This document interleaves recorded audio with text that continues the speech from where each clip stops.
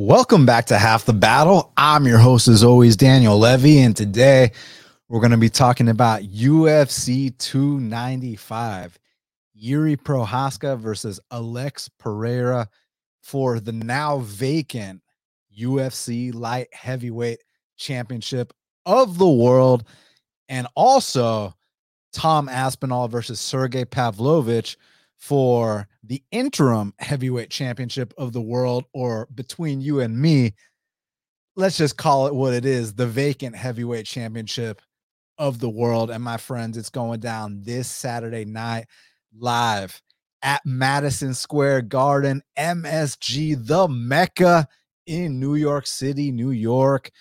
This main and co-main event has to be one of the best combos that we've ever had. Like, just when you talk about guaranteed violence, these are the kind of fights the fans want to see. I know yesterday I made a comment about how I was glad they passed up Corey Sandhagen for the title shot, and everyone's, all, oh, he's a goddamn bootlicker and this and that. It's like, nah, listen to me right now. When you stink up a room the way he did against Rob Font, the same way Jailton did against Derek Lewis, do you get a title shot? No. When you fight the way Yuri Prochazka and Alex Pereira fight, or the way Sergey Pavlovich and Tom Aspinall fight, that's how you get a title fight. So don't even try me on any bullshit, because this weekend, main and co-main is guaranteed violence, my friends.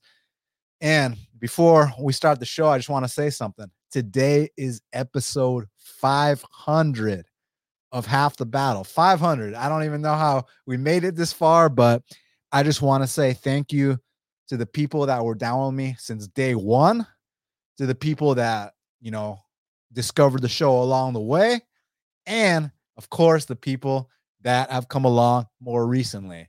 I'm so grateful. And it's crazy. I'm at episode 500. So who knows what the future holds, but let's just try to keep rising. Obviously, I have certain feelings about certain things, 500 episodes. Why the fuck am I not at 1 million views yet? But at the same time, I do take solace in the fact that I have a grassroots following. I know that the few thousand of you that are in with me every single week, you guys are loyal. You guys have shown me love, and we created something out of nothing. So thank you all very much for sticking with me. And yeah, I mean, let's try to grow this thing. So without further ado, let's get right down to business, because in the main event, we got the former UFC light heavyweight champion. And I must note, he never lost his belt in a fight.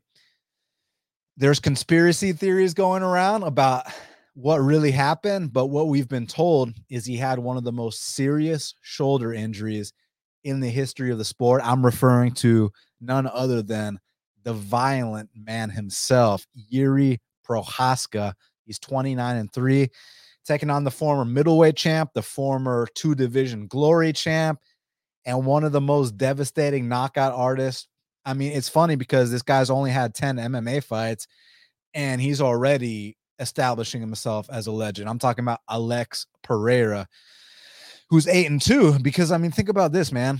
Alex Pereira's only had 10 pro fights in MMA. I understand he's got a very extensive kickboxing background, and that's to put it lightly. He's a double champ in glory, amongst the other titles he's won in other promotions. But to only be 10 fights deep in your MMA career, you've already won a belt in the UFC. You defeated Izzy Adesanya. I'm not even talking about the kickboxing matches. I'm talking about in the UFC. You took the belt off him. You beat the current middleweight champion, Sean Strickland, via first-round knockout. And this last win against Jan Blachowicz, we'll talk about the fight itself, but regardless of how you viewed it, he got another win over a former UFC champ under his belt. So to accomplish what he has in less than 10 pro fights in MMA, goddamn. And if he wins this Saturday night, I mean, this could be one of the greatest combat athletes of all time. So yeah, this fight's incredible. Currently, they got it. So it's a pick'em with a slight lean on Pereira. They got it. Alex Pereira -115, Yuri Prochazka -105. That's on Bet Online. some spots still got dog money on Yuri Prochazka. And when I tell you about what kind of finishers these guys are, so Yuri Prochazka, check this out, man. He's got 29 wins in MMA, right? 25 of those wins are by knockout. 3 of those wins are by submission, and that's including against a real black belt in Glover Teixeira, who one does not simply submit. And you'd think, a guy like Glover, with all the pride he has, hey, I'm just going to go right to sleep. He tapped. So, man, big credit to Yuri. In all these fights that Yuri's had, which, sorry, my stuff's freezing up. Okay, here we go. In all the fights Yuri's had, which is 33 professional MMA fights, the man has only been the distance one time. He won that decision. But to only go the distance one time in 33 MMA fights, that's the kind of stuff we want to see. So all y'all coming at me saying, that, I don't want to watch fights like Corey Sandhagen versus Rob Font. I don't want to watch fights like Jailton Almeida versus Derek Lewis. I want to watch Yuri Prochazka fight. So y'all can call me. He's a goddamn bootlicker. Like, don't even try me on that bullshit, because you know damn well what I'm saying is the truth. Yuri Prochazka consistently puts on the kind of fights the fans want to see, and he's got a willing dance partner. Alex Pereira, like, when I was talking about this Corey Sandhagen thing, and people were like, well, how could Cheeto get the shot if Sandhagen beat Cheeto? Well, firstly, Cheeto's coming off a win over Pedro Munoz, where they both each landed over 100 significant strikes. But I didn't make the rules, but the rules say thou shall not hump another grown man's leg and make the crowd boo and expect a title shot. I didn't make the rules, but those are what the rules are. And I will tell you right here, right now, on Half the Battle, Alex Pereira is not going to hump anyone's leg. Alex Pereira, injury, no injury, he's going to come out here and fight like he always fights, which is starts off trying to chop you down with these disgusting calf kicks. And he's got a very unique setup to his calf kick. He fires that jab to the body. And when it's time to go upstairs with that left hook, boy, that left hook might be one of the best we've ever seen. We're talking about, right up there with the Paul Daly left hook. We're talking about literally the kind of one-hitter quitter where you bring your baseball glove to the baseball game to catch a foul ball. Well, you bring your baseball glove to an Alex Pereira fight, you might catch his opponent's head. But on the other side of things, like I told y'all, Yuri's got 25 knockouts in MMA, 3 submissions, only been the distance once in 33 pro fights. I mean, this is violence guaranteed. And don't even try me on, oh, you're going to jinx it because you're talking like that. Which one of these two warriors, these samurais, these gladiators is going to, pull guard? Which one of these guys is going to hump legs? These guys are going to stand and bang until one man falls and someone's going to walk out the champ. Do I have personal opinions about them being placeholders for the one true king? Maybe, but that's irrelevant right now. What matters is, how do these two match up? Well, I'd say Alex Pereira, I want to say, he's the more technically sound guy, but that's such a black and white way of looking at it. And not only that, he's not the most orthodox guy either for being more technically sound than Yuri. I mean, Alex does fight with his hands down, and for good reason. I mean, he's very reliant on his head movement, his footwork, and his counters. That's how he's able to get away with it. It's just that when you fight with your hands down, and, Alex has been put to sleep more than once. I'm not just talking about the Adesanya fight. I'm talking about back in kickboxing too.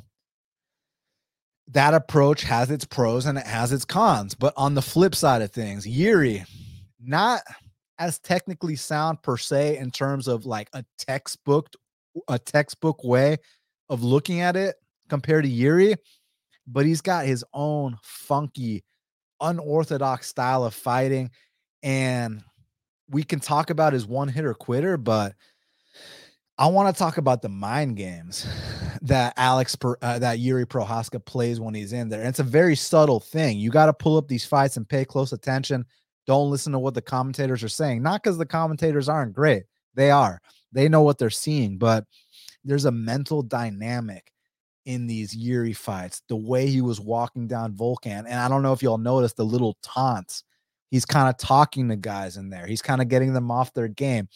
You'll throw a jab at him, and he'll block it with his forehead just to kind of make you feel like, what's up with this guy? Like, I've never seen anything like this in the gym. And then you hear the stories about how this dude locked himself in a dark room for 3 straight days just to get his head right. And, you know, we praise that fight he had against Glover Teixeira as like fight of the year for the year it happened in 2022.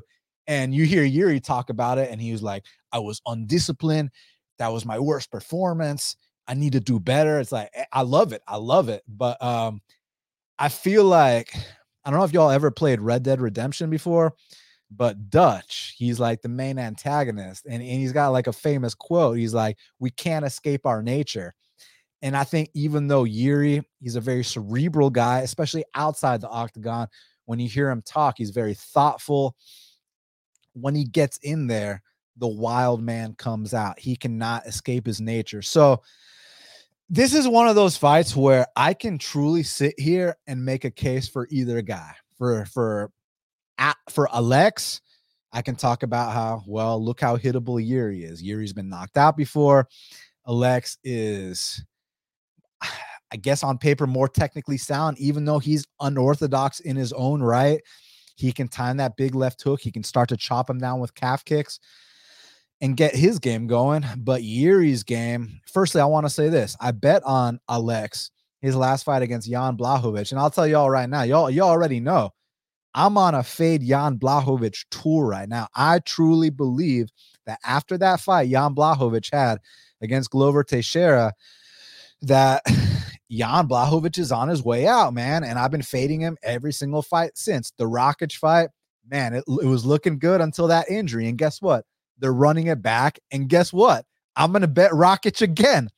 I bet on Ankalaev. I max bet Ankalaev in that title fight. Ankalaev shits the bed, but we're lucky to come away with a draw. I mean, you saw what happened, and people want to have the audacity to tell me Ankalaev is the best 205er on the planet. Listen to me right now. I've seen 25 minutes. I've seen close to 30 minutes of Ankalaev's last few fights. Actually, fuck that.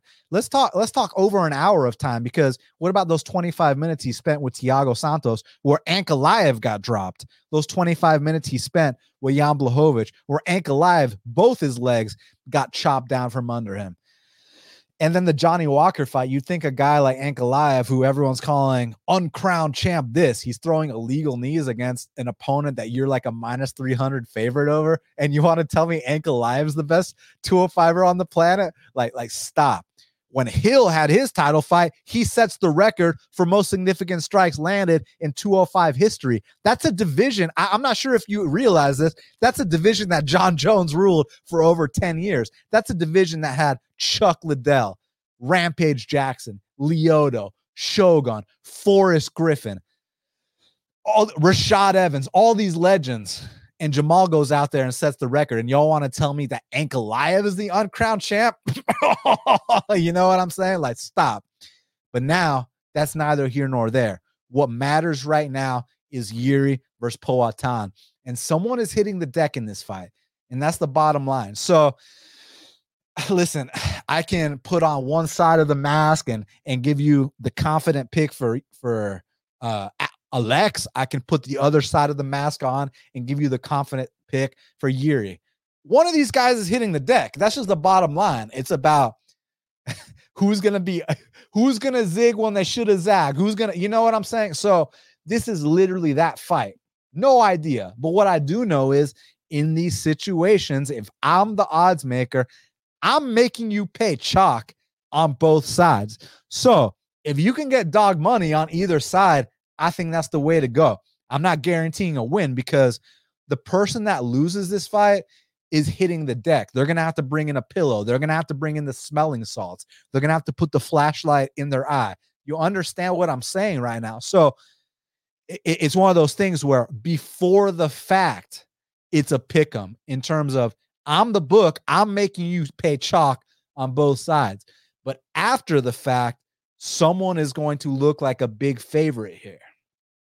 It's just which iteration of this fight is going to take place. I have no clue. I'm going to go with Yuri Prochazka.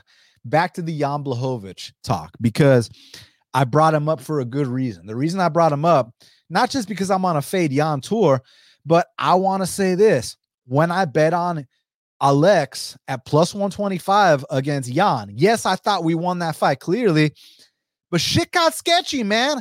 It was not the clean performance I expected. The power, I want to be careful in what I'm saying here. It didn't seem like the power translated as good at 205 as it does at 85, but don't get what I just said twisted. He can absolutely knock Yuri Prochazka into the fifth dimension. So just because, Jan was durable does not, 1 + 1 does not always equal 2 in MMA. That's what you got to understand. On the flip side, just because Yuri Prochazka plays around in there, he's got his hands down. He likes to play that mental warfare game. He'll eat one to give one. That might mean he hits the deck, but that might also mean he lures Alex Pereira into his wild man kind of brawling style. I say brawling, but that sounds disrespectful, because you don't get to the point where Yuri's at by just being a brawler. You don't become 29-3 in MMA and make it to a UFC belt and a second title shot by just being some brawler. So I think the word I'm really looking for is the uniqueness of his style. We've never seen anyone like him before. So I can just go on about how either guy can knock either guy out, and no outcome will surprise me in terms of who's hitting the deck. But like I said, back to the fundamental gambling element of it, I think you got to charge chalk on both sides, man. And you're giving me dog odds on Yuri. I think I'm going to go with Yuri here. I'm not delusional. I know he could hit the deck. I know Alex could hit the deck. And I know someone will hit the deck. And don't tell me I'm jinxing it. There's no way these guys are humping each other. There's no fucking way these guys are going to be at MSG, and the crowd, they're going to be so bored by the fight that they all like put the flashlights out on their phones. They're doing the wave. They're going woo and woo. There's no fucking way that's happening in this fight. If it does, then we're just ending the show at 500 episodes. But if we want to get to the 501st episode, then I better see a war.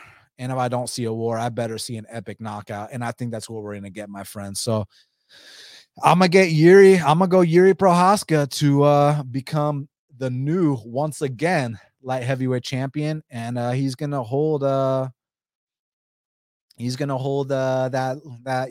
belt warm for the one true king when he comes back. So I cannot wait, and much respect to Yuri and Alex. Love them both. Not a bad word to say about either.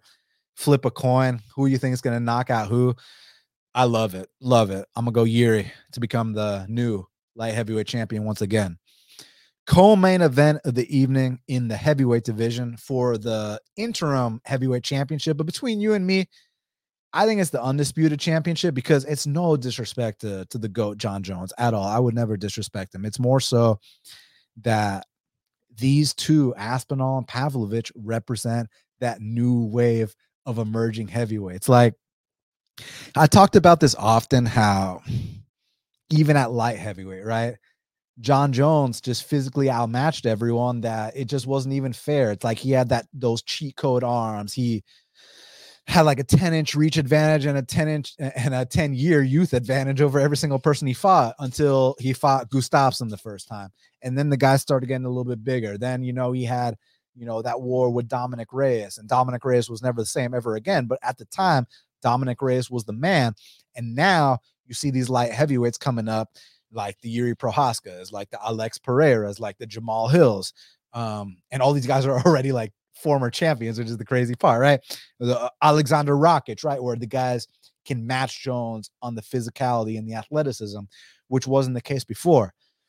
And the reason I'm bringing that up is because a similar thing is happening at heavyweight, man. I mean, I know y'all remember the days when like the legends like Nogueira, Frank Mir, those guys were like the champions at the time. But, a lot of people were calling heavyweight one of the more boring divisions and this and that. But like now, Sergey Pavlovich, Tom Aspinall, Francis Ngannou. I know Francis isn't in the UFC anymore, but he was one of the first guys that represented kind of like, so like a few years ago, Brock Lesnar was considered like the freak athlete in the heavyweight division. But the thing was, Brock Lesnar was scared to get hit. Brock Lesnar was one dimensional, whereas these guys like Francis, I know at first Francis was one dimensional, but now Francis can go out there and drop a guy like Tyson Fury in pure boxing, but he can also come to MMA and suplex D1 wrestlers like Stipe Miocic, like he did in their second fight. So what I'm saying is these new heavyweights are real athletes. This game is evolving. These guys are well-rounded. These guys are exciting. So I love it. So Sergey Pavlovich, he's 18-1, taking on Tom Aspinall, who's 13-3. But there's asterisks, in my opinion, on all three losses that he's had. Check it out. So I know if you bet on Aspinall in those three fights, you lost. But let's talk about those three losses. Like, has he truly been beaten in a fight? The Curtis Blades fight, a 15-second knee injury. Now, look, let me be very clear about what I'm saying. Escúchame y escúchame bien. Listen to me and listen to me well. What I'm trying to say to you right now regarding injuries and fights. Okay, if you cause the injury, yes. If you, for example, check someone's leg kick and you break their foot or their shin, hey, you caused that injury. I think you should take full credit for it. But when a fight is 15 seconds long and a guy takes a weird back step and then he blows out his knee, like Curtis Blades should not be on a victory parade over some shit like that. Like, please, okay? Then his loss before that, he got DQ'd with the Travis Brown elbows, illegal elbows. So, I mean, come on, dog. And then Stuart Austin heel hooked him. So I guess that's legit. He got heel hooked in his first real loss. My boy Ghost Gardner said Blades hit him with the 1-2 and caused his injury on the back step. That's bullshit. Basically, what I heard was Aspinall's doctors told him exactly what Hill's doctors told him, which is that this injury was going to happen no matter what, whether it was in a fight, whether it's in a training session, whether it's on a pickup basketball game. Like I don't remember if it was like his Achilles, his knee, something, the tendon, whatever. It was about to rupture no matter what. So he just had the luck of the draw that it happened when he took a back step against Curtis Blades. You know, it just sucks it happened in the fight. Whereas Hill's injury, it happened, when he was playing some basketball with some friends. But the doctor said on both cases, this injury was going to happen no matter what. And the way Aspinall rebounded from that injury, like I know people are going to be like, oh, how can you take much from a minute and 13-second knockout against Tybura? And I understand, how can you take much from it? Well, I'll tell you what I took from it. Did you see the shape Aspinall was in for that fight? Did you see the way he was moving in that fight? Like, dude, I already thought this guy had the goods. I mean, you watch that Volkov fight, and it's easy to just bring up, well, he hit a straight armbar on Volkov, which one doesn't simply do. I mean, when was the last time someone submitted Volkov, right? But to me, it was the timing of those takedowns. It was like reminding me of a heavyweight GSP. Like just the timing. You think this guy's striking? Nope, level change. You think this guy's about the level change? Oh, now there's the 1-2 up top. He's got leg kicks. Aspinall is a super agile and athletic heavyweight. He's well-rounded. He's a black belt in jiu-jitsu. And I mean, allegedly, word on the street is this guy is doing his boxing rounds with Tyson Fury. So he is a well-rounded, scary individual. Yes, this is short notice, but listen, man, tons of people rise to the occasion on short notice. Like, how many times have you seen these feel-good stories? Bisping, for example, and he was like a plus fucking 800 dog against Luke Rockhold at UFC 199 in Inglewood, California, live at the Forum. I was there. Dude, I've seen this shit happen all the time. Like, you see these guys come in on like short notice and you think, oh, well, they didn't have a full camp, this and that. Dude, he's had the last 10 plus years to get ready for this moment. And with Pavlovich, I mean, he's the Russian Ngannou. It's a little bit different, but he's got some very nice combos, but they come from very weird angles, and he's got an array of punches. It's not just the jab. It's not just the cross. It's not just the hook. It's not just the overhand. This guy can mix in uppercuts too. And when he starts to let his hands go, I mean, as you guys are aware, bodies do hit the floor. Here's my issue. And I don't know for a fact because I haven't really listened to what too many people have to say, but I would put money down that people are writing off Sergey Pavlovich's only loss to Alistair Overeem because A, it was his UFC debut, B, it was in China, D, Alistair Overeem's a vet and a legend and all this stuff. So let's just act like that never happened, right? And I'm just not one of these guys that is going to act like that didn't happen because I'm going to act like the Curtis Blades and Tom Aspinall fight never happened because I legitimately consider that to be a fluke.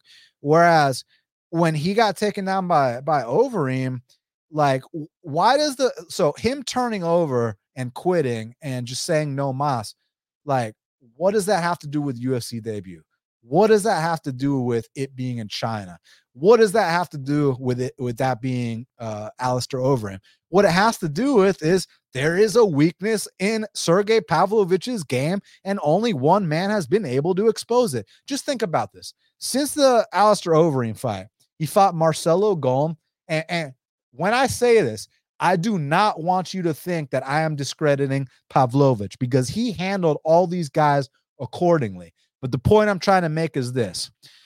Was 6-2 Marcelo Golm a threat to take down Sergey Pavlovich and have his way with him on the mat? No. Is cigarette smoking Maurice Green a threat to take down Pavlovich and have his way with him on the mat? No. Is 42-year-old Shamil Abdurakhimov a threat to take down Pavlovich and have his way with him on the ground? No.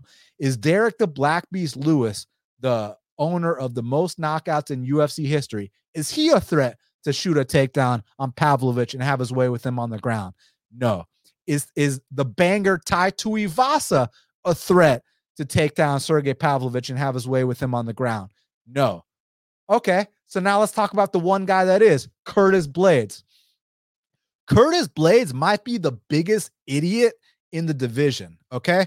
And people were talking about how after they just saw that Jailton fight, how, oh man, we missed all this value on Curtis Blades. No, you fucking didn't. You know why? Because Curtis Blades is an idiot.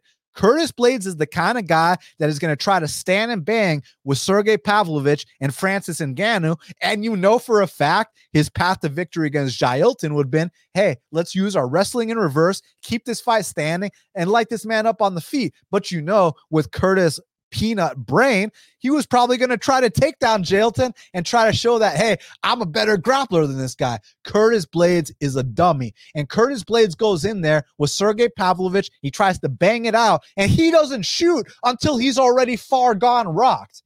So none of these guys have presented any challenge for Pavlovich on the mat except Overeem.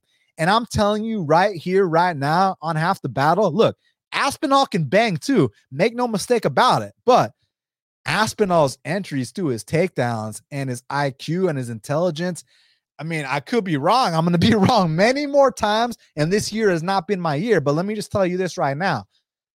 I think Tom Aspinall is going to time these takedowns nicely. I think he's going to get off on some strikes standing. And as long as he's not badly compromised by the insane one-hitter quitter of the Russian Ngannou Pavlovich, I think he can mix this up. I think he can grind him out. I think he can submit him. I think he can ground and pound TKO him. But do not discount the possibility of Aspinall having success on the feet as well.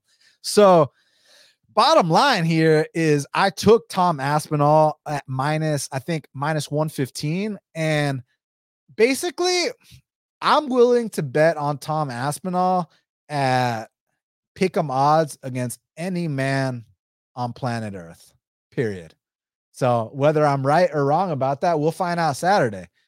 But at pick'em odds against any grown man on planet Earth, yeah, I got it. And Dirty Rex said discrediting Blades' win over Aspinall is low.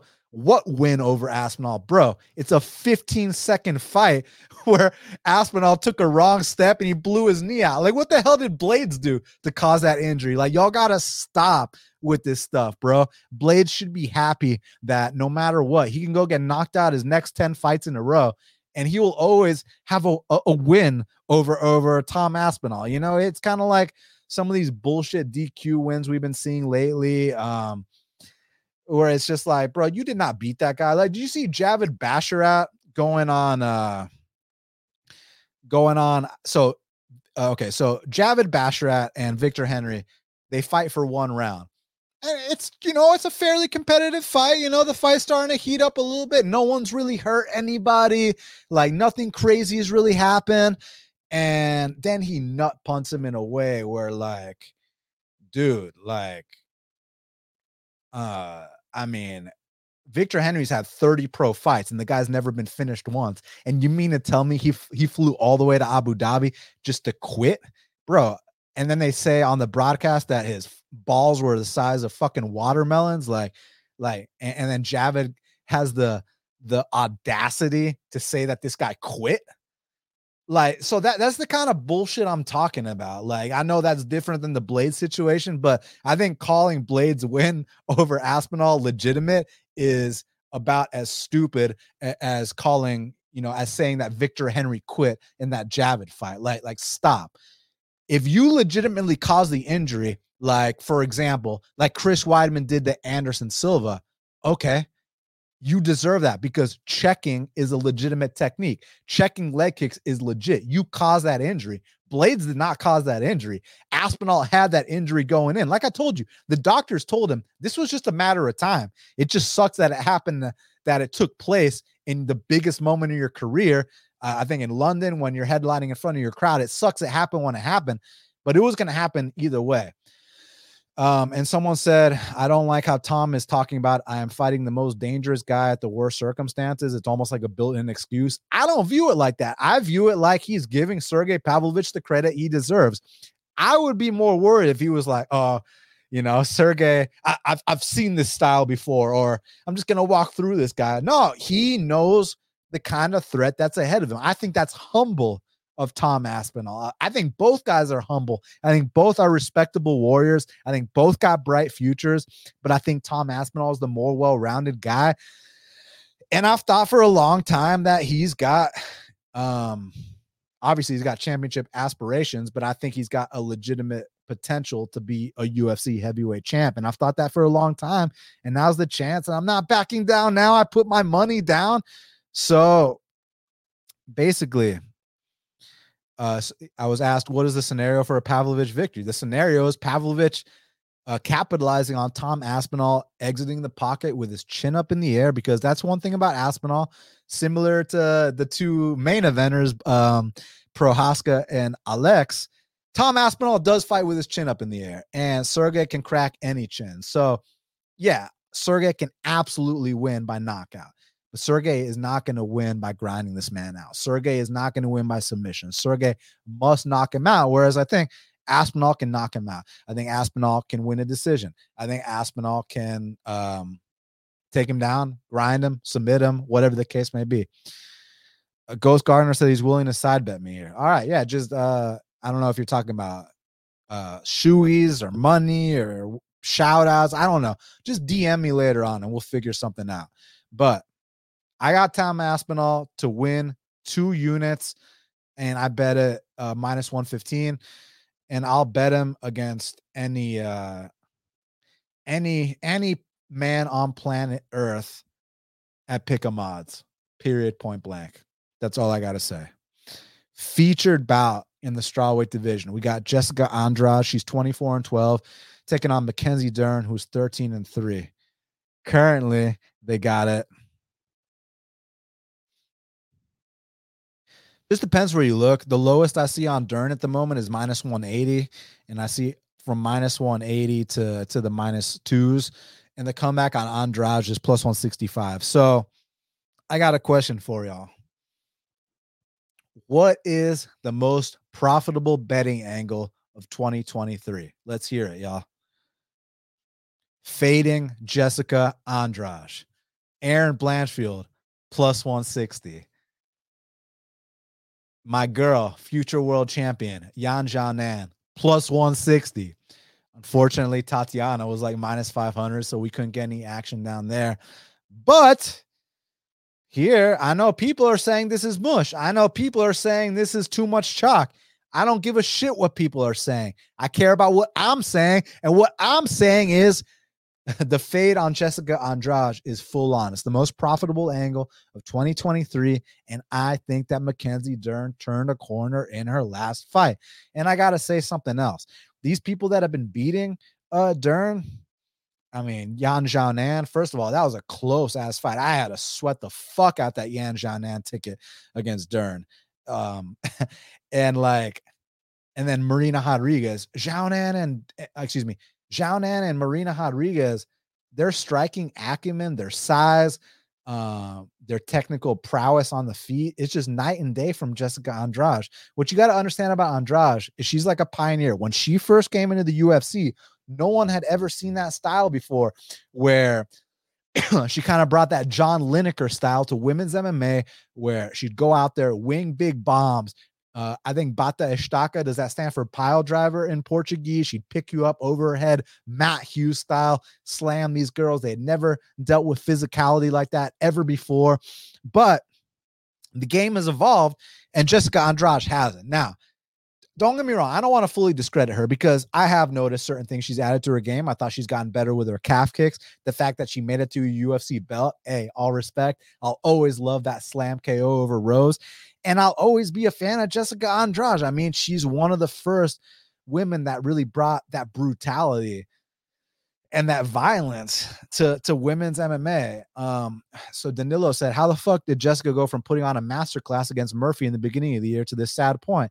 I'll tell you exactly how she went there. Lauren Murphy is 40 years old. She might even be older than that. You understand what I'm saying? Like, you can still put Jessica Andrade against 40-year-olds and she's going to fucking smoke them. But when you're talking about, future champs like Blanchfield, like Zhao Nan, like Tatiana, according to a lot of people, Dern, who's maybe not a future champ, but who's making big improvements. Dude, these are the kind of people that are going to beat Andrade. They're going to kind of get that gatekeeping win over Andrade. Like Andrade is the gatekeeper to that next level. She's a former champ. It's a great win to have on your resume. You beat Andrade, you get a big fight next. But let's digress a little bit. These people that have been beating Dern, the technical prowess on the feet of Xiaonan and Marina is just light years above Jessica Andrade. And yeah, MMA math, this MMA that, but point in case, look what Xiaonan did to Jessica Andrade. Let's look at that Blanchfield fight. Blanchfield, we only remember that she choked her out. Blanchfield was getting off on straight 1-2s down the pipe, and I'm telling you right now, Mackenzie Dern's been working with Jason Perillo, same boxing coach of the legendary Michael Bisping, the legendary BJ Penn, has helped Marlon Chito Vera make a lot of strides in his game. And you saw in that fight with Angela Hill, like, look, I know Angela Hill is a 50-50 fighter, hot and cold, win some, lose some, whatnot. But usually she's a tough out. And Mackenzie Dern ran through her in a way where it was like, damn, she really learned from her losses. She really took things seriously. And now she's ready to make her run. And this is the next step up the ladder. So I don't give a fuck about people saying mush this or, you can't play Dern at this price. Maybe I'm wrong, but at the end of the day, I'm going to listen to myself. I'm going to trust my gut. And in my opinion, fading Jessica Andrade in 2023 is one of the most profitable angles of the year. I will continue that here. And I think that, so people were saying that, well, if Mackenzie can't get her down, then she's just fucked on the feet. I disagree, man. I think that when Jessica Andrade is winging those big looping hooks, I think that that's where Mackenzie Dern, surprisingly, can go down the pipe. And one thing about Mackenzie Dern, the technique standing has not always been the prettiest, but she's always had power. And now that the technique is starting to catch up a little bit, the power is going to translate even more. Do not be surprised if Dern drops Andrade in this fight and then jumps on a sub along the way. So I'm not sure what the method's going to be, but what I'm most likely sure of, unless the line just gets out of hand, is that I will be on Mackenzie Dern in this spot. Now, next up in the lightweight division, we got Matt Steamroller Frivola. He's 11-3-1, taking on Benoit Saint-Denis, who's 12-1. Currently, they got it. Benoit Saint-Denis minus 225. The comeback on Matt Frivola is plus 190. So I need to know something. Is Benoit Saint-Denis him? Is he that guy? Is he that, just that physical specimen that's just going to kind of bulldoze these guys? Or is he a beneficiary of some very favorable matchups? Because I bet Elizu Zaleski in that spot, and man, that was an ass whooping of ass whoopings. Nicholas Stoltza, Gabriel Miranda, okay, whatever, who gives a fuck? But the Ismael Bonfim fight, Ismael Bonfim was a big favorite in that spot, and Benoit Saint-Denis, he kept firing that body kick, eventually got him down, choked him out in the first round. The Thiago Moises fight, I picked Moises in that fight, and man, he broke Moises. But granted, Moises has been broke before, but that was a step up in competition for Benoit, and I mean, I think they got fight of the night for a reason. So Benoit is a physical freak. The thing about Matt Frevola is we're talking about a guy in Frevola who has paid his dues, who's fought a much higher level of competition. He's had his wins, he's had his losses, he's bounced back. He knows what the ups and downs are like in the UFC. And we're talking about a guy who beat Jalen Turner, knocked out Drew. One does not simply knock out Drew Dober. And let me tell you this. If you told me before the fight that, hey, Matt Frevola and Drew Dober stood and banged until one man fell, who do you think is the guy that fell? I would have been like, oh yeah, Frevola got knocked out. This guy knocked out Drew Dober, the man with the most knockouts in UFC lightweight history, more knockouts than Dustin Poirier, by the way, and knocked out Drew Dober in the first. So that was a big step in the right direction. The Arman Sarukian fight, look, he got taken down 10 times, but y'all know exactly what that means, right? That means he got up 9 times. So I think Frevola is a hustler. I think Frevola is experienced. I think Frevola is a dog. And I don't know if y'all been seeing these pictures of him recently, but you might be harvesting the garden of life fruits and vegetables. And this is the perfect fight to do that, because one thing about Benoit Saint-Denis, it might not look the prettiest. It doesn't look the prettiest. Not might not. It doesn't. But Benoit Saint-Denis is one of these juggernaut, just physical freaks.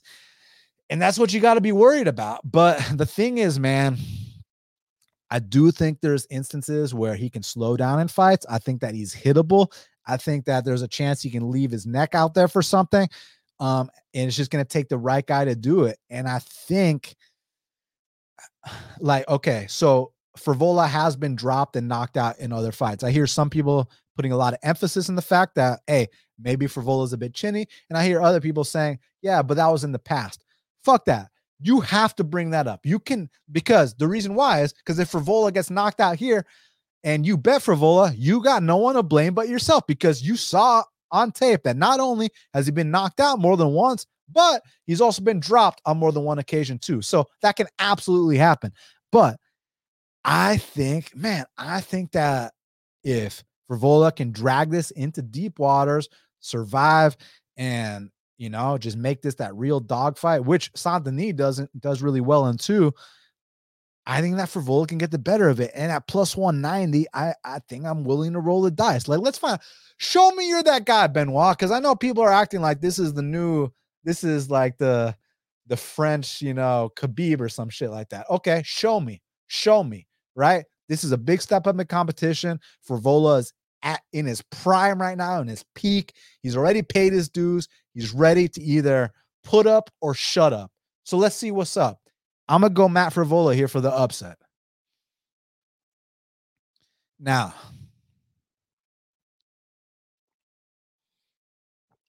kicking off the main card, we got a matchup between Pat Sabatini. He's 18-4, taking on Diego Lopez, who is 22-6. Currently, they got it.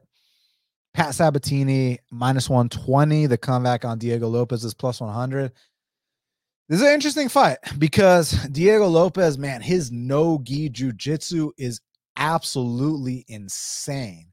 Like, in no-gi jiu-jitsu, no punches involved, even punches involved. Like, goddamn, his no-gi jiu-jitsu is absolutely ridiculous. And I think it's been getting better over the years. And I know that some people say the Evloev fight was a bit overhyped and people are overblowing it. Fuck that. That fight was amazing, dude. That fight was incredible. Like, I walked away from that fight thinking like two things. God damn, Evloev is amazing, and I cannot wait to see Evloev fight because I think Evloev can legitimately challenge for a title. And then with Lopez, it's like, wow, this guy is dangerous beyond belief, bro. So this is a great fight. So here with Pat Sabatini, what's interesting about it from a style, from a style clash, is that Sabatini is kind of one of these grinders. Sabatini is a top control neutralizer, and that's what you need here against Diego Lopez. And let's not get it twisted. Sabatini is not just a wrestler; he's a black belt in jiu-jitsu too.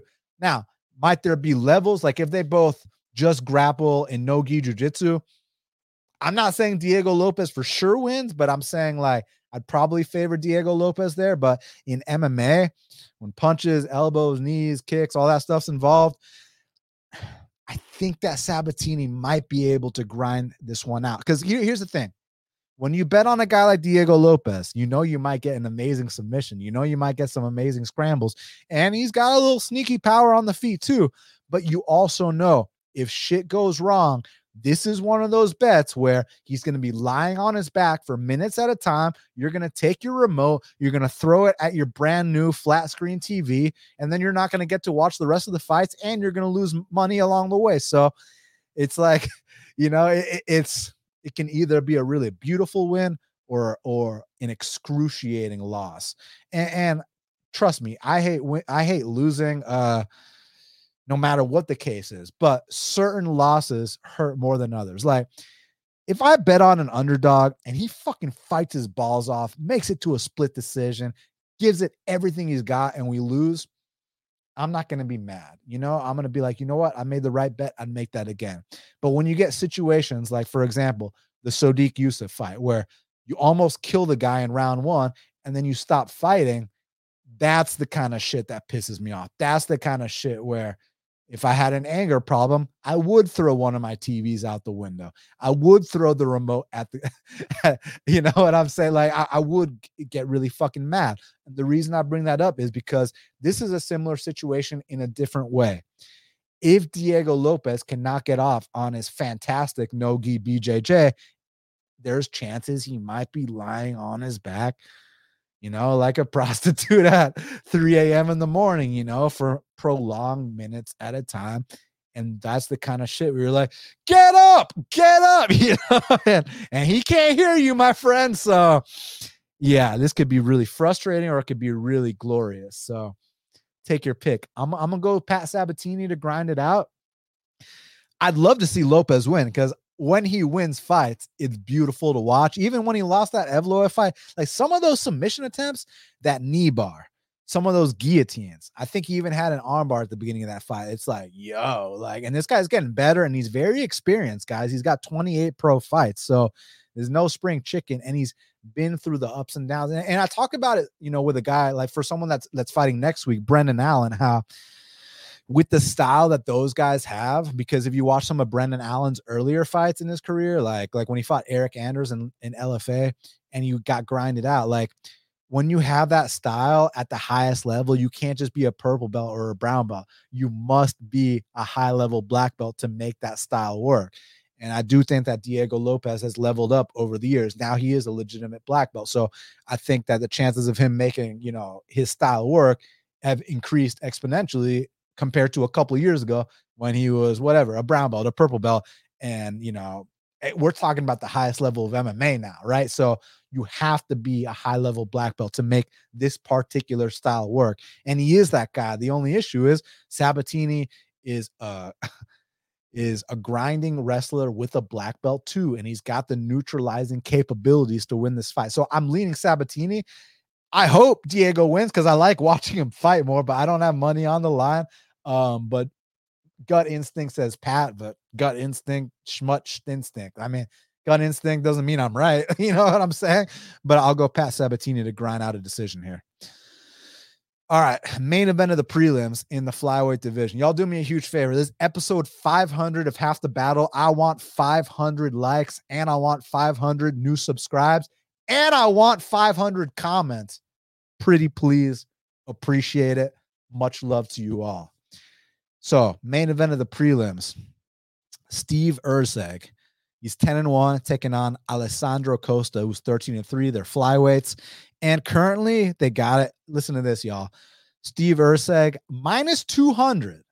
The comeback on Alessandro Costa is plus 165. So the reason my voice raised a little bit when I said minus 200 is because a couple of days ago, he was minus 125.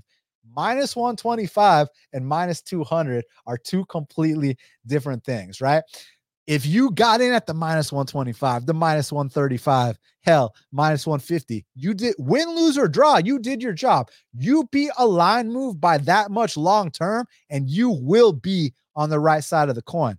And on certain books, like some of those real underground books, if you consistently beat the line by that much on money line straight bets, even if you're losing, they might kick you out because they know eventually you beating the market by that much, you're going to be on the right side of the coin long term. So you could lose 3 weeks in a row, but then you're going to go on your run. So I'm just saying, if you're one of those cats that got in, and I'm not talking about some fucking, $10 limit bullshit and you want to fucking act like you put 5 units on it. I'm talking about like if you got some real action down minus 125 to minus 150, you did your job. Sit back and enjoy the show. And if you want to, take plus 165 on Costa and guarantee yourself a profit. But let's break this down. Erceg is a very intelligent fighter. People are saying that he's kind of bigger for the division. I disagree with that. I think he's a little taller than some guys. He's going to be taller than this opponent, but I think like body wise, I think he's a little bit like kind of on the goofier side. He's kind of like a nerdy guy, but in being that nerdy guy, the guy is very intelligent, comes out with the right game plans. He knows about the way that the sport is evolving with the calf kicks, with certain leg locks, with certain scrambles. Like he's got a well put together MMA game, but I do fear down the line that some of these guys like a Manel Cap, for example, or in Amir Albazi, or like say maybe even a Cody Durden, like some guys are just going to be a bit too physical for Erceg down the line. But right now, as he's fighting kind of lower tier opponents, he's going to be able to show off his intelligence and his well-rounded style. And he's got some nice scrambles. And with Alessandro Costa, look, he's going to be the shorter man here, but he's fucking cocked, okay? And he trains with good people like our boy Diego Lopez we were talking about earlier. My only issue with Alessandro Costa, someone said Steve Erceg Carell. That's funny as hell. Shout out Steve Carell. Fucking hilarious. I love the 40-Year-Old Virgin and some of his other movies as well. That scene where he gets his chest waxed is fucking epic, bro. I ain't never waxing my chest, man. Hell no, dog. But Costa is physical. He's patient. My only issue is with that patience, with great power comes great responsibility, but like sometimes he's too patient where the volume's a bit on the lower side. That's where I think that Steve Erceg can get the points going a bit. Where I have a question is about the takedowns. Is Erceg going to be able to get off on a takedown game here? I'm very curious about that, to be frank with you, because I think that certain parts of this fight can be close.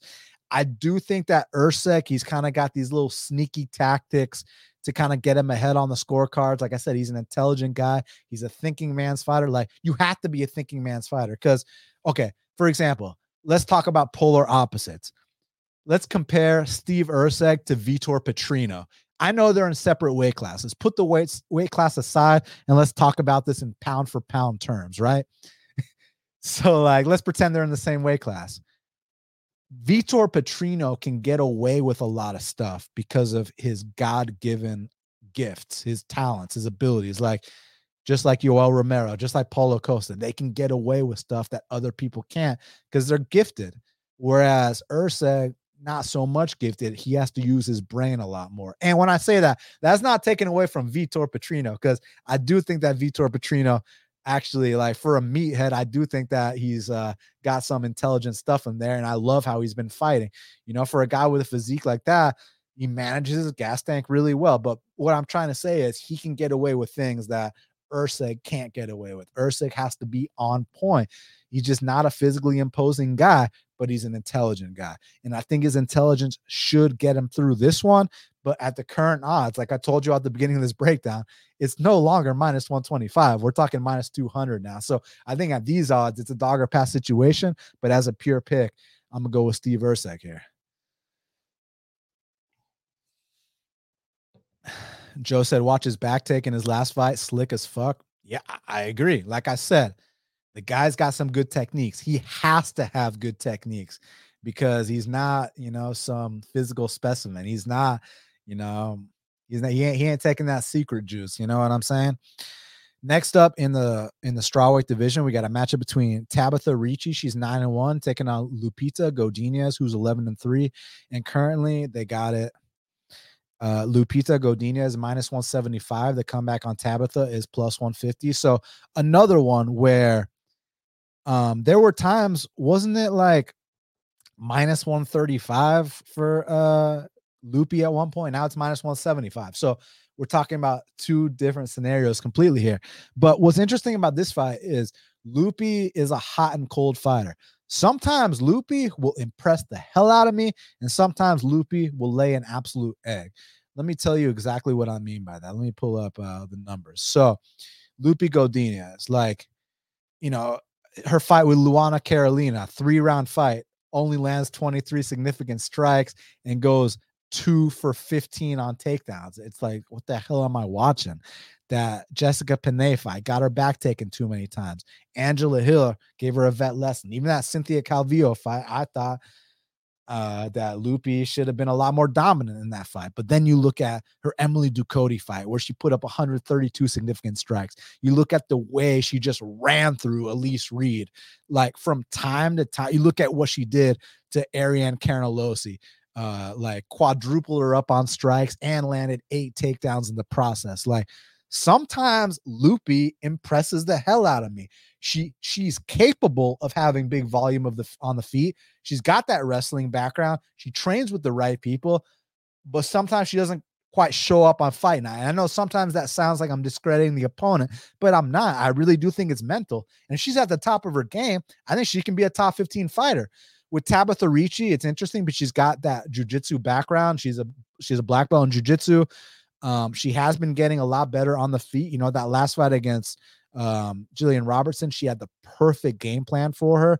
And I just feel like in a lot of these fights, I like the fact that, check this out, ever since her loss, 5 takedowns in that fight against Maria Oliveira, 5 takedowns against Polyana Viana, 4 takedowns against Jessica Penne, 3 takedowns against Jillian Robertson, and avoided anything that Jillian brought to the table. And like Jillian can grapple. Jillian's someone that in pure jiu-jitsu submitted Rose Namajunas. So Tabitha came in there with the perfect game plan. So here's the thing. It's, can I trust Lupi Godinez to come out here and fight smart? Because there is a game plan to beat this girl. The game plan to beat this girl, the blueprint, might I say, is you double her up on strikes. When you do take her down, you neutralize her. You don't try to get in the crazy scrambles. You don't try to go submission for submission with Tabitha Ricci.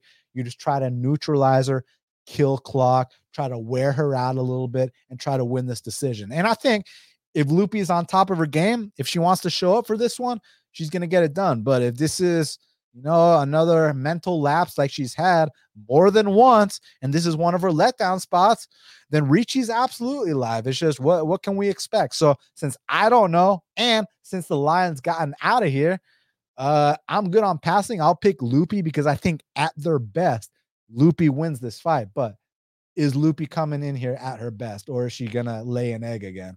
But based on the trend she's been, heading in, maybe it was a case where she had to get those ups and downs. Maybe it was a case where she had to pay her dues, and now she's ready to make that run. Hopefully that's the case if you're backing her. I'm going to pick Lupi here, but, proceed with caution at the current odds. Now, next up in the lightweight division, we got a matchup between Mateusz Rambecki. He's 18-1, taking on Roosevelt Roberts, who's 12-3. Currently, they got it.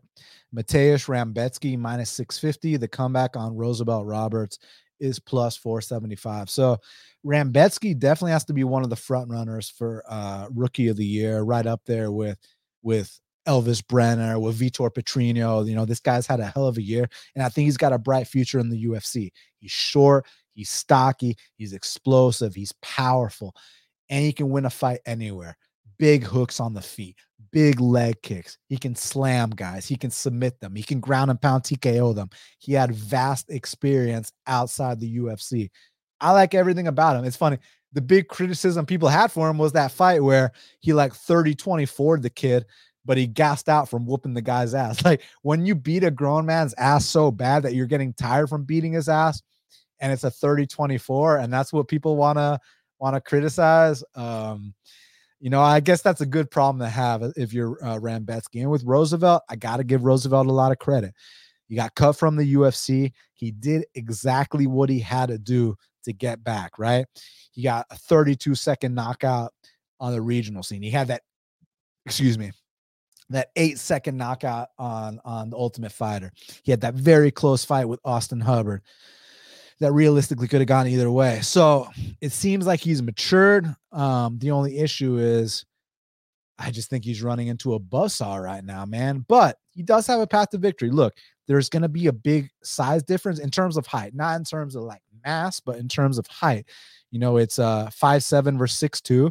It's a 73-inch reach versus a 66-inch reach. So, you know, when you have a 7-inch reach advantage and that big of a height advantage, there's certain things. I mean, Rambetsky, like when he's shooting for these takedowns, you already know that Roosevelt Roberts is probably going to have a long man choke waiting for him. So Rambetsky's got to be aware. Also, when he's standing on the outside, you know, you might think you're safe at certain angles, but a 7-inch reach advantage, you might be hanging back, and this guy throws his jab halfway across the room and he lands at the tip of your nose. So it's one of those things where, yes, I am going with the big favorite here, but he can't just, you know, smoke a cigar on the walkout and, you know, think that the fight, you know, pull a Melvin Gillard where he's got his sunglasses on and he's dancing like he already won the fight during the walkout, like he did against Joe Lozon at UFC 136.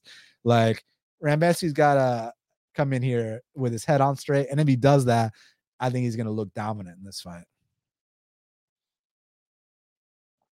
Now, also in the lightweight division, we got a matchup between Nazim Sadikov. He's 9-1, taking on Vyacheslav Barshov, who's 7-3. Slavaclaus. And currently, they got it. Nazim Sadikov minus 125. The comeback on Slavaclaus is plus 105. So a lot of action's been coming in on Slava. So Slava reminds me, or doesn't remind me, but the game plan to beat Slava reminds me of the game plan to beat Anthony Pettis back when he was in the UFC. I remember Eddie Alvarez's famous quote: if you're a top 10 fighter in the UFC and you haven't figured out how to beat Anthony Pettis yet, then there's an issue. And what Eddie Alvarez meant by that was, we all know the big weakness in this guy's game is you go out there and you take this man down. And with Vyacheslav Barshov, you know, with the Anthony Pettis comparison, obviously they fight differently on the feet. You know, Barshov more, man, he rips to the body nicely, way better hands than Pettis. Pettis more of a, you know, flashy kick kind of guy. And then on their backs, Pettis is going to be attacking for triangles and throwing up submissions before he eventually gets grinded out. Whereas I know Barshov's been putting in work. I know he's at alpha male. I know he's been working on his wrestling, but make no mistake about it. Even though it's improved, it's still a big weakness in his game, and he can absolutely be grinded out again. So basically, to me, this fight comes down to, does Nazim Sadikov understand the assignment? Because think about this. When I bet on Nazim Sadikov against Terrence McKinney, he understood the assignment. And the assignment was, if you get me past round one with Terrence McKinney, you will win this fight. And that's exactly what happened. So he understood the assignment with McKinney. Does he understand the assignment with Slavaclaus? And the assignment is, take this motherfucker down. Like, I'm not saying he can't have success standing. I'm just saying, why even give this guy a chance to win when there's been a proven blueprint time and time again on how to beat Vyacheslav Barshov, Slavaclaus, which is you go out there, you hump this man's leg. Who gives a shit if the crowd's booing?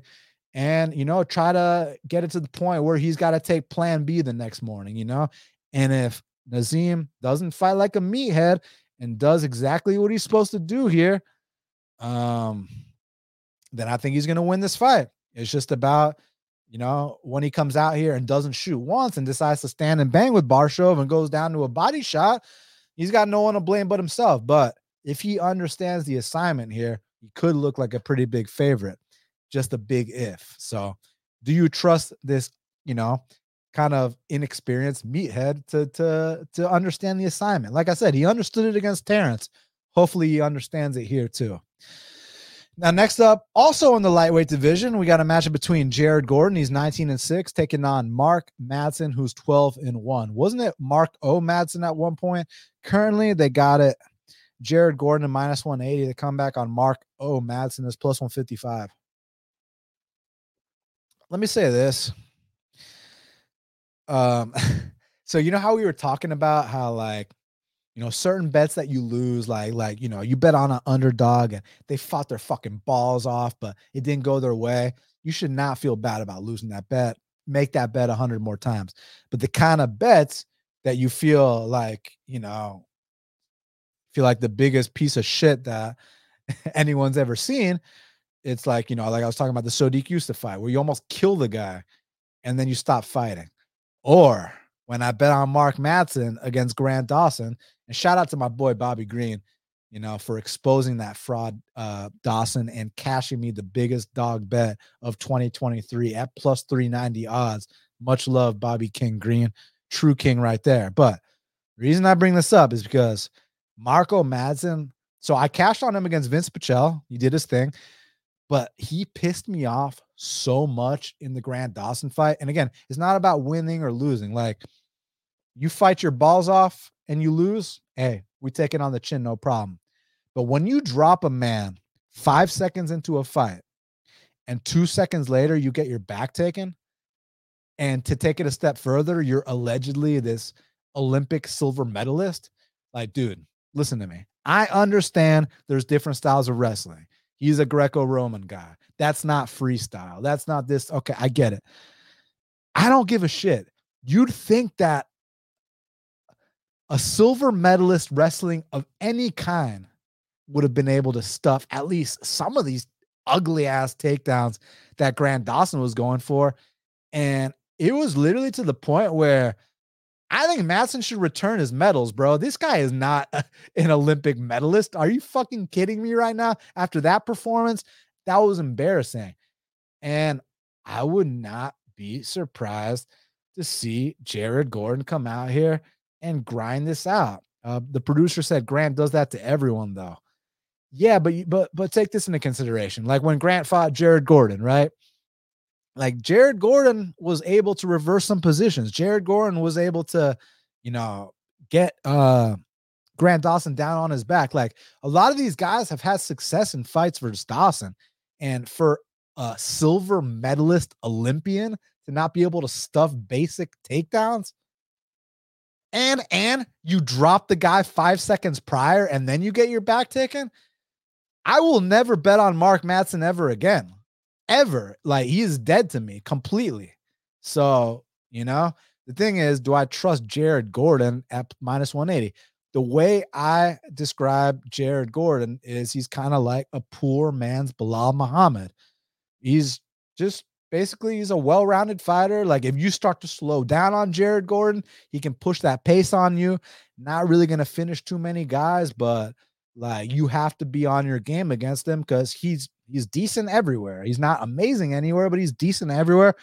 And he can, if there's a part of your game that might be a little suspect, he will exploit it. And he has been through the ups and downs. He has paid his dues. And Madsen, I try not to get carried away by one result because Madsen did cash for me against Vince Pichel. I picked him against Guida too. But I think, isn't he like 41 now? And like I said, dude, when you're an Olympic silver medalist wrestler and you drop your opponent and then they're easily taking you down 2 seconds later, like, you ain't no silver medalist Olympic. Like when I think of like real Olympic wrestlers, I think of Cejudo. I think of Daniel Cormier.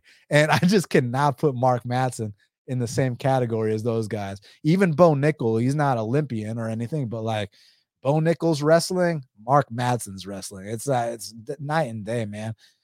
Like, so yeah, I got Jared Gordon to be a decision here.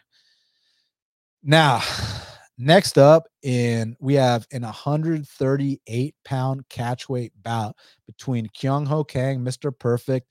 He's 19-9, taking on John Castaneda, the sexy Mexi, who's 20-6. Currently, they got it. John Castaneda minus 140. The comeback on Kyung Ho Kang is plus 120. So, producer said Grant missed weight in that fight. I'm not saying that's why Mark lost, but taking it into consideration. Yeah, I remember that because Mark Madsen, like, then he starts doing all these interviews the night of the fight, crying about how this guy missed weight. And like, dude, like, be like, so what if he fucking missed weight, man? Like, you're a silver medalist Olympian. You can't stuff basic takedowns. Like, I don't give a shit if he missed weight, you know? But anyways, I can go on because that really pissed me off. That was disgusting because you hear the guy talking about how, oh, I've had thousands of wrestling matches and this and that. And then you're getting taken down by those kind of takedowns. Yeah. So the reason that this is at a catchweight is because John Castaneda requested it to be a catchweight. I don't know the reasons. I don't know. I mean, I'm guessing it's a weight management thing, but John Castaneda requested this catchweight, bottom line. And I'll be honest with y'all, I've never been high on Castaneda. Like, I respect him. I think he's functional. It's just too low volume for me. Not enough urgency for me. Also think he can slow down badly. And I think if you pressure him and put it on him, he breaks and fights. That Daniel Santos plus 175 I cashed against him. Was that this year or last year? That was last year, right? Yeah, that was last year. That was one of my best bets of last year. And then I also bet Muin Gafarov against them too at dog money, and it was close. That second round, man, we were close. We were close. And that was like Gafarov taking it on like 2 days' notice. Listen, Kyung Ho Kang, here's my thing. I think he can absolutely win this fight, and he's the underdog here. I'm going to pick him here. It's just my issue is when I bet Kyung Ho Kang here and he loses a split decision, I'm going to be really fucking pissed off. You know what I'm saying? Because, like, unless you just control this man like Ronnie Yaya did, usually his fights are super, super close, man. And this is a guy been in the UFC a long, long time. He's only been finished twice in his career, and the last time that happened was like 2011. You know what I'm saying? So this is I love me some Mr. Perfect. And I think if he can put the pressure on him, keep the fight upright, I think he's got a great chance for the upset here. So I'm gonna go with Mr. Perfect, Kyung Ho Kang, to get this one done. 2 more fights left on the card. We got to talk about Josh Van versus Kevin Borjas, and we got to talk about Jamal Emmers versus Dennis Bazukja. Y'all do me a huge favor. This is episode 500 of Half the Battle. I want 500 likes. I want 500 comments. And I want $500,000. No, I'm just kidding. 500 likes, 500 comments. And you'll make me a very happy man. Appreciate y'all very much. And if you feel so inclined to share, please share. Next up in the flyweight division, we got a matchup between Joshua Van, he's 8-1, taking on Kevin Borjas, who's 9-1. Currently, they got it. Josh Van minus 220. The comeback on Kevin Borjas is plus 185. I love both these guys a lot. I have a bet on this fight, and that bet is on Kevin Borjas at plus 200. So, and that's not a slight on Josh Van or anything like that. I think Josh Van is great. It was more so that I just think this fight should be lined a little bit closer. So Josh Van kind of reminds me of like a flyweight, like Ray Cooper / an orthodox stance, Robbie Lawler type style, like amazing sprawl and brawl game by Josh Van, only 21 years old. I think he's got a bright future in the sport, and I'm a big fan. And with Kevin Borjas, he's one of these emerging Peruvian fighters. I don't know if y'all remember, but back in the day, Peru was a laughing stock for MMA, and now they are producing some fighters, man. I mean, Kevin Borjas, Jesus Pinedo's been doing his thing in PFL. Back in the day, you had Enrique Barzola, and I know there's some more that I'm forgetting about. But Peru's on the up, my boy. And I really got a lot out of that Kevin Borjas fight against Victor Diaz on Contender Series, because Victor Diaz is a guy that so he trains at ATT, and some of my buddies at ATT, they told me about the sparrings and grappling sessions with Victor Diaz. And let's just put it this way. Victor Diaz is a guy that's out there, like, not just having success against like real UFC guys, but like submitting and manhandling real UFC guys in the gym, and was looking like, I mean, in that fight, he was a minus 410 favorite. Like, he was supposed to go out there and run through him. And this guy, I still think that he's got a bright future in the UFC, Victor Diaz. So y'all got to look out for him. But Kevin Borjas came out there, man, looked super improved from his regional scene. Every time he got taken down, he got back up. And the thing is, when you're not used to fighting guys like Victor Diaz, who are relentless with the takedowns, who are so physically strong, who are on all the Flintstone vitamins known to man, normally you get up from a couple of those takedowns, you're like, fuck, man, like, I gotta keep stuffing.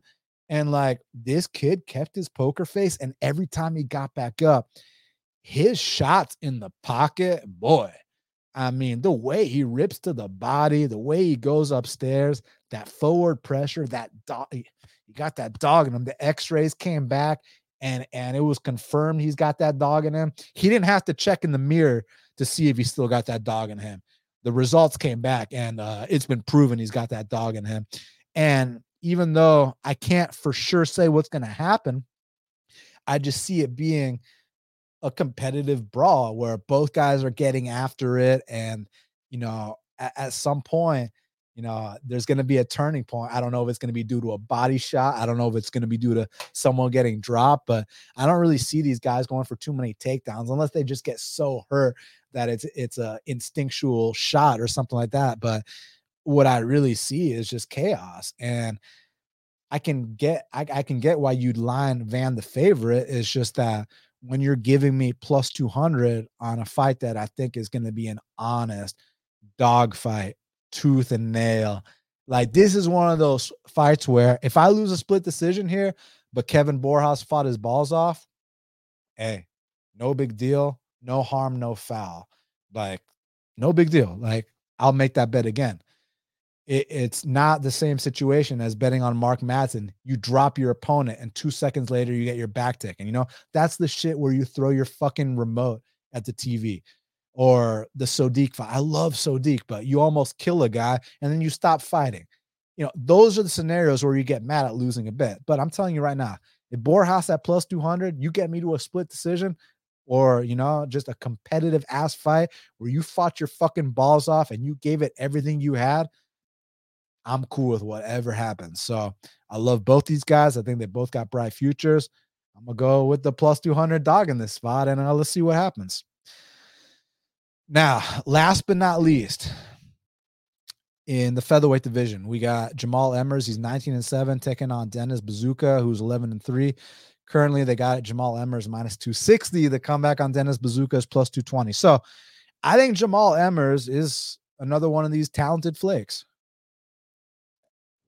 I mean, can you tell me the weakness in Jamal Emmers' game? I mean, besides mentally, I mean, I think that striking is on point. I've seen fantastic volume. Wrestling is on point. I've seen fantastic scrambles. Experience is on point. Size is on point. There's a lot to like about Jamal Emmers. The issue is, from time to time, this man will shit the bed. Whether we're talking about back on his Contender Series fight against Julian Erosa, easily wins the first round, then he gets head kick knocked out. Whether we're talking about the Pat Sabatini fight, where people talk about how they were playing footsies, and they were, but let me explain a little bit more in depth what happened. So Pat Sabatini is going for a heel hook, right? And instead of defending the heel hook, you know, maybe, you know, get both the hands on the wrist, maybe try to triangle the legs, whatever the case may be. You know what this dude Jamal Emmers does? He tries to attack a toe hold while he's getting heel hooked. I'm like, oh my God, Jamal. And then that last fight against Jenkins, people all bet Jamal at Big Chalk. So they just, I feel like I take a lot more accountability than a lot of other people when I lose bets. Other people are like, oh, I was on the value side when like you bet a fucking minus 250 in a split decision type fight. No, you were not on the value side. And you did not get robbed either because round 1 and round 2 were 50-50. Round 3 was clear Jamal Emmers, but round 1 and round 2 could have gone either way. And you're not going to convince me any differently. And I didn't have money on that fight, so I'm not biased, okay? So all I'm trying to say here is that Jamal Emmers, when he's on his game, it can look beautiful, it can look pretty, and he can absolutely outclass Dennis Buzukja. But let me say this. Dennis, that last fight against Sean Woodson, he took it on like a couple days notice and he 100% got his ass whooped, but he took his ass whooping like a man. Like he didn't look for a way out. Like he took it like a man. You know what I'm saying? So you got to respect that quality. And I assume with a full camp, he's going to come out at his best, but at his best, he's just an average fighter. He's just solid everywhere. No big weakness, no big strengths, just solid everywhere the fight goes. Nothing special. So Jamal should win this fight. It's just, when Jamal fights way too close for your liking, when Jamal does something really stupid and you laid minus 260 to minus 300 on him, you got no one to blame but yourself when Dennis squeaks out a split decision in his hometown. That's all I got to say regarding that. So, yeah, I understand picking Jamal. I think at their best, Jamal is the better fighter here, but he is prone to pulling stunts, to making bonehead moves, and to dropping the ball. And Dennis's back is up against the wall. He needs this win desperately. So y'all that got in on that, like plus, what was it, like plus 260 or 250? I think y'all were onto something. And there's a chance y'all might be onto something here because I am not laying no minus 260 on Jamal Emmers. If I'm laying minus 260 on Jamal Emmers, I need I need to know that this is going to be a first round knockout. I need to know this is going to be a 30-26. I need to know that he's going to own him in a way where it makes it look like Dennis doesn't even belong in there with him. That's what minus 260 implies. And are y'all going to be surprised if this is a split decision type fight where Jamal is clearly better, but he's just, for whatever reason, he's not pulling the trigger? Or like, remember the Chaz Skelly fight where Chaz walked out to the octagon and then Jamal didn't make the walk, back spasms, panic attacks, whatever you want to call it. Like if it's a one-time thing, okay, but we're looking at a boy who cried wolf situation. When all these things happen time after time after time, at what point do you stop giving this guy a pass? That's all I got to say. But I know how good Jamal can be on his best day. That's what makes it so intriguing. So the pick is Jamal because at his best, I think he wins this. But is he going to drop the ball? Is he going to pull a stunt? It's not going to surprise me. So yeah, don't be surprised. I'm going to talk about the fight to watch and the fighter to watch. Before I do that, give me 500 likes for episode 500 of Half the Battle. Give me 500 comments for episode 500 of Half the Battle. And if you really want to make me feel good, give me 500 shares for the 500th episode of Half the Battle. Much love to y'all. So the fight to watch and the fighter to watch. Now, besides Yuri Prochazka and Alex Pereira and Sergey Pavlovich and Tom Aspinall, because clearly those are the fights to watch. But for some of y'all that want something else to look out for, I think the fight to watch, besides, Frivola and Santini, dude, Josh Van versus Kevin Borjas. I am telling you right now, if you've never heard of these guys, or if you know exactly who they are, you're talking about two guys from small countries that want to make a statement, that want to make a name for themselves, that are hungry flyweights, that are coming in here and they don't want to, put their head between a grown man's legs and, make sure that Mick and Sean never want to see them fight again. These two want to go out there and they want to draw a line in the sand. They want to bring out the ruler. They want to have that measuring contest and they want to see who's going to fall. And for that reason, Josh Van versus Kevin Borjas is my fight to watch. I guarantee y'all going to MSG in New York, you better show up early because these two little guys are going to throw down. So for that reason, Joshua Van versus Kevin Borjas is my fight to watch. My fighter to watch, Let's go with Mackenzie Dern. Listen, fading Andrade has been the most profitable betting angle of 2023. Mackenzie Dern has big momentum coming off that Angela Hill fight where she did not just win. She she did some things to Angela Hill that we thought she'd never recover from. And then Angela Hill, looked not bad her last fight. So shows that Mackenzie's leveling up, and I think Andrade is on her way out. And I think that this is statement making time for Mackenzie Dern here. So, we've wanted her to make statements since her debut. She's had her up, she's had her down, she's paid her dues. And now I think she's ready to come out here, beat a former UFC champ, get the biggest win of her career. And for that reason, she's my fighter to watch. So now I'm down to answer a couple fan questions, hang out with y'all for a couple minutes, and then I'm going to get out of here. So Chosen said, I'm genuinely curious what makes you think Sodiq just quit fighting. He emptied the tank in round 1, previously shown to slow down in later rounds. Well, first of all, in round 3 against Arnold Allen, he won after getting dropped in the first 2 rounds. In the Mike Davis fight in round 3, he was throwing heavy too.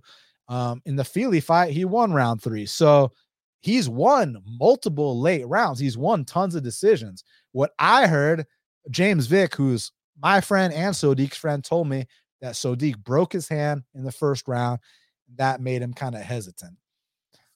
So whether it's that or whether it's what you're referring to in terms of emptying the tank, Vic said it wasn't emptying the tank, because Vic said that Sodiq is in amazing shape. I have my own theories about it.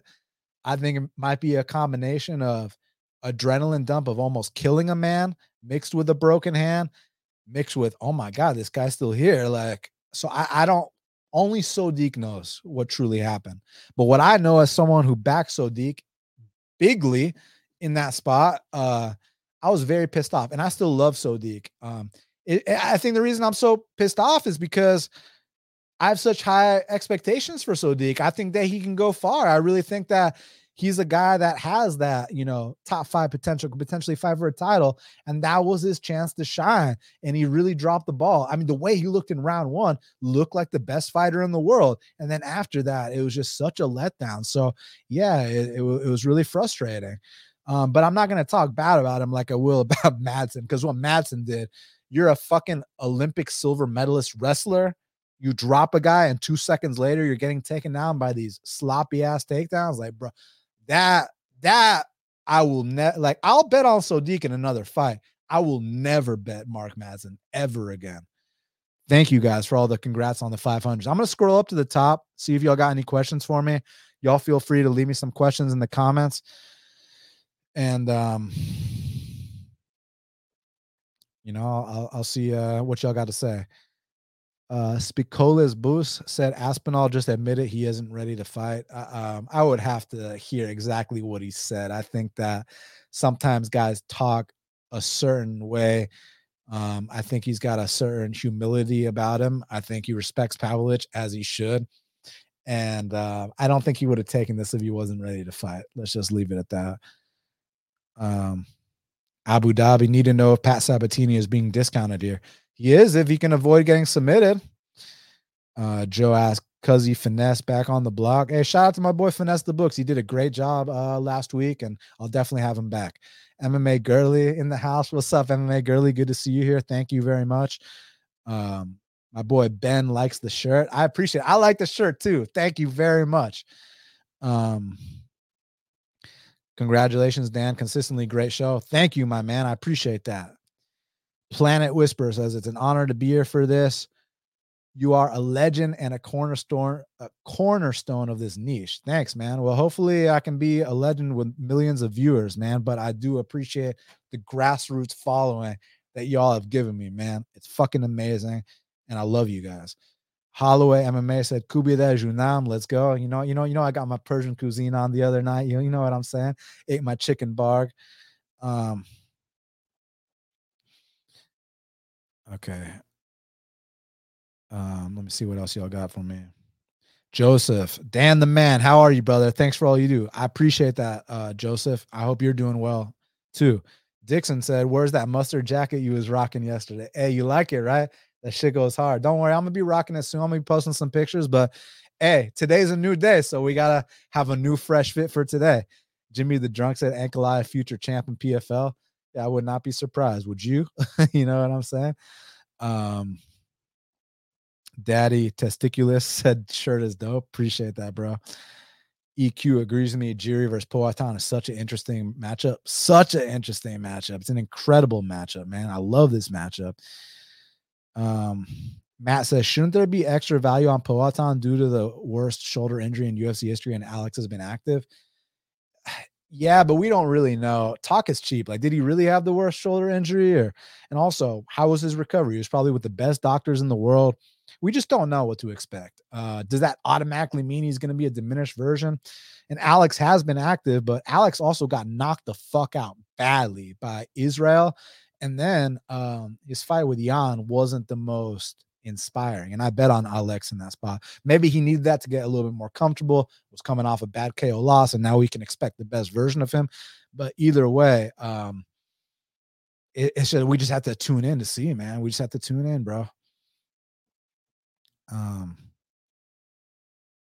Man, y'all got a lot for me, so I really do appreciate it. I'm gonna try my best to get to everything. JD said, bro, you need timestamps. Good joke, good joke.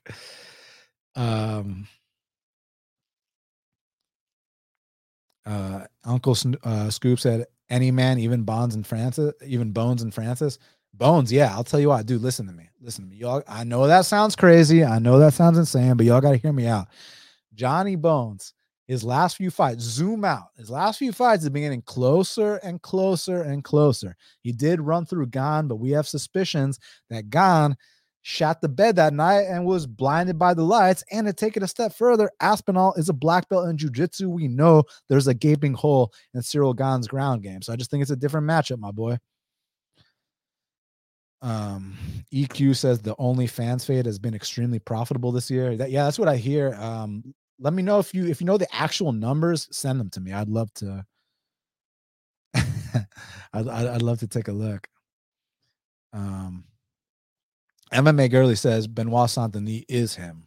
Hey, if he's him, then God bless him, man. I just need to see it a little bit more. I need to see it a little bit more before I'm fully sold.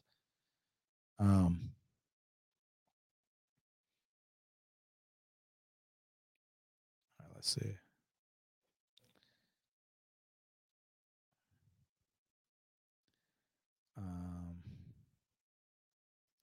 Holloway, congrats, Dan. You've been doing this consistently for a long time. Respect to you, as always. Thank you, bro. Appreciate you, fam. Yeah. I answered that about would I take him over Bones? Yes. Chosen says I'm genuinely. Oh, I already answered that regarding Sadiq.